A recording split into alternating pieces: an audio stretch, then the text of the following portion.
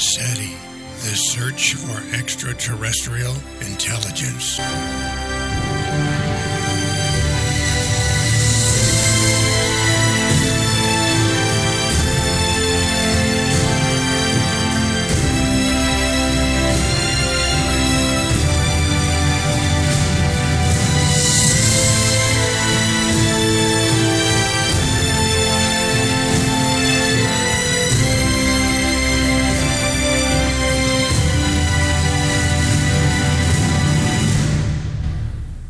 Chapter 5. The repeat sequence would be initiated with the rise in signal level and quantity received from the planetesimal beacon. This orbiting beacon had been confirmed as the point from which the signals were being broadcast at random trajectories. Spectral analysis had confirmed that the source was not gaseous, and that nuclear consumption of gas and other plasma material was not taking place. It was not, then, a star, brown, black, white, orange, blue, opaque, translucent, or transparent. Because of the position of the receiving equipment beyond the orbit of the beacon's satellite, this expansion of data seemed to occur on the dark side of the terminator from a heavy mass solitary planetary material on the planetesimal. The transmission, therefore, would be adjusted and formed to coincide with signals being received. The mode would become congruent. The message transmitted would be perfunctory. Command, begin, now. The message, carrier, transversion packet signal was on its way to Earth. Chapter 6. Sam shoveled the food into his mouth as if he hadn't eaten all day. He hadn't. His cousin, Uncle Stu, and Aunt Marion gave Sam their full quiet attention as he attacked his dinner in the family dining room. Aunt Marion had always insisted that Sam be part of the family and that all members of the family would eat together at the same time. Tonight, at a modest setting, Sam was gorging on brisket potatoes, cooked carrots, and string beans. "Sam, didn't you eat the lunch I packed for you?" Marion asked. Sam slowed for a moment and looked up. "No, yes, but I'm still starved." The family ate quietly. Cousin Sarah put her fork down and took a deep breath. She rested her elbows on the table and studied Sam. "Sam, tell everybody what you told me today." Sam didn't look up or miss a bite of his meal. Marion continued to cut through a tough piece of meat and waited for an answer from Sam. "Come on, Sam, it's interesting, even for a cluck like me who doesn't know anything about what you're doing." Cindy giggled at her older sister. Mindy asked, "What's a cluck?" Sarah, sitting at an angle from Sam, grabbed his arm. "Come on, tell everybody." Sam pulled his arm away and shrugged off the question. Stu looked up from the table. When his deep voice rolled across the table, it was calm, steady, and reassuring. Sam's uncle never showed any anger. He kept to himself. He was not effusive with his children, Marion or Sam. He could laugh loudly, but generally he was quiet. He moved and talked slowly, but there was always that baseline strength and authority. "Son, why don't you tell us? We're interested," Stu said. Mindy quickly followed in her high, penetrating voice. "Yes, Sammy, tell us about your experiment."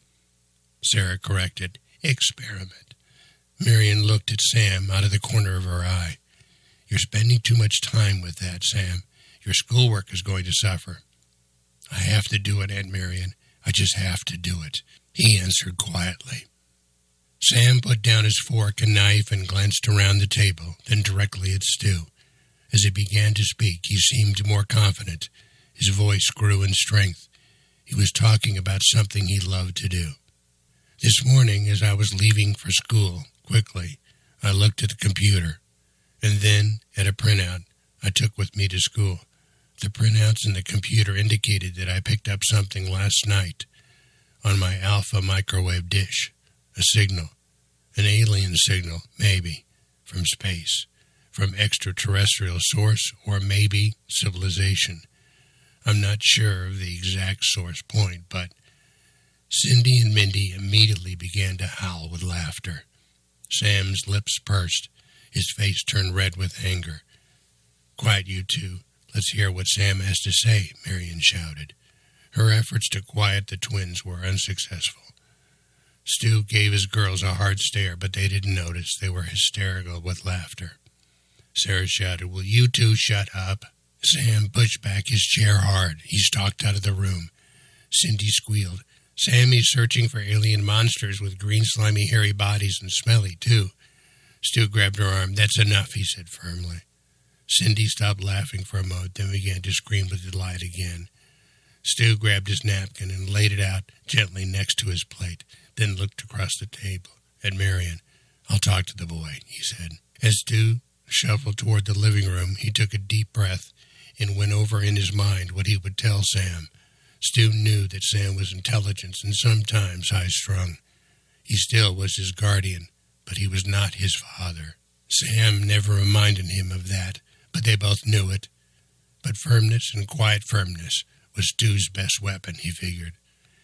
As he took his final steps into the living room, he looked down at Sam, who was stretched out in front of the television, flipping through channels, pressing the remote, and staring blankly at the screen. He finally found a program that interested him on the independent television station in San Diego. Sam saw familiar characters of Mr. Spock, Captain Kirk, Dr. Bones McCoy. McCoy was trying to teach Spock about some human emotion that Spock did not understand, and that McCoy believed Spock needed in order to survive. Stu stopped for a moment and looked into Sam's face. My God, he looked so much like Peter, he thought. Stu still had difficulty reconciling the loss of his brother and his beloved sister-in-law, Anne. At that moment, he missed his brother more than ever, and the pain and loss and yearning were emotions that Stu knew Sam was experiencing too. Stu and Peter Alexander were very much alike when they were growing up near San Diego. They both loved to work with their hands to experiment. Stu was more mechanical. He loved cars and contraptions. Peter loved his electronics and the outdoors. He would spend hours in the crystalline air of the desert.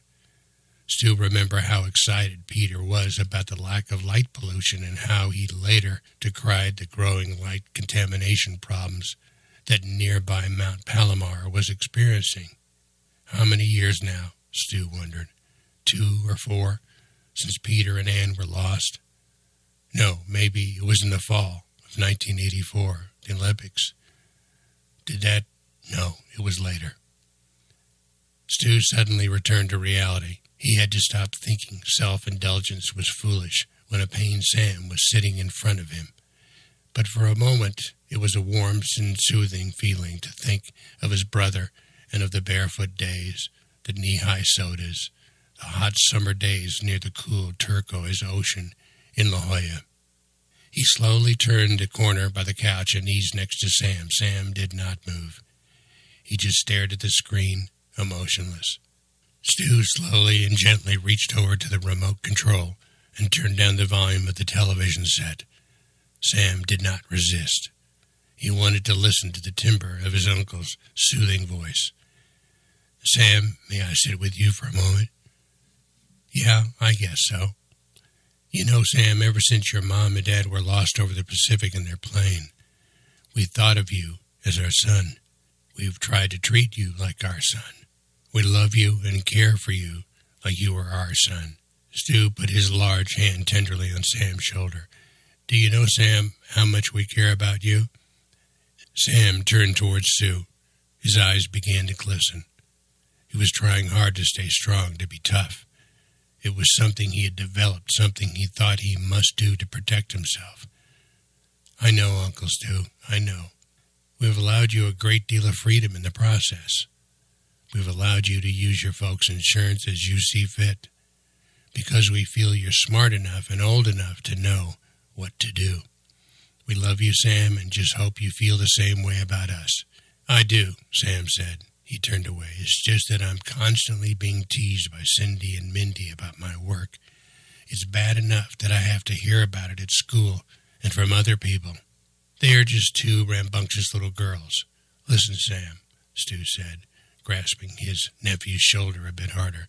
Just have a little more patience with them and us. Try to control that short-fused temper of yours. Sam sighed. I'll try. We only want what's best, what your parents would have wanted for you. I hope I know what that is, Sam said wistfully. Well, you'll have to come to terms with that, but don't try to rush it. Don't push yourself, or us. Don't try to. Sam's concentration began to fade. He drifted. The television audio seemed to increase inside of his head. The Star Trek theme overpowered everything else he heard, even what Stu was trying to tell him. What was he saying? Sam thought. How am I supposed to answer? Uh-huh, Sam replied to Stu. The sky was black. Then he looked toward the garage and his second-story living quarters. His eye followed the line of the garage upward toward the flat roof. He could see the outline of his two small parabolic satellite dishes. He stared at the Alpha dish. Stu continued to speak. Sam heard the Star Trek theme even louder. Sam squinted as he stared at the dish. It looked larger, as though he had the ability to adjust his field of vision, penetrating the dish, seeing the signals being received and detected. It was like watching a movie, seeing a slowly, steady zoom in on the dish, and visualizing a steady stream of electrons flowing over the low-noise amplifier at the end of the dish. He began hearing in his head the raspy white noise and the embedded warbling tone. Stu was speaking, but what was he saying? The tone, the warbling tone, blocked out any conversation.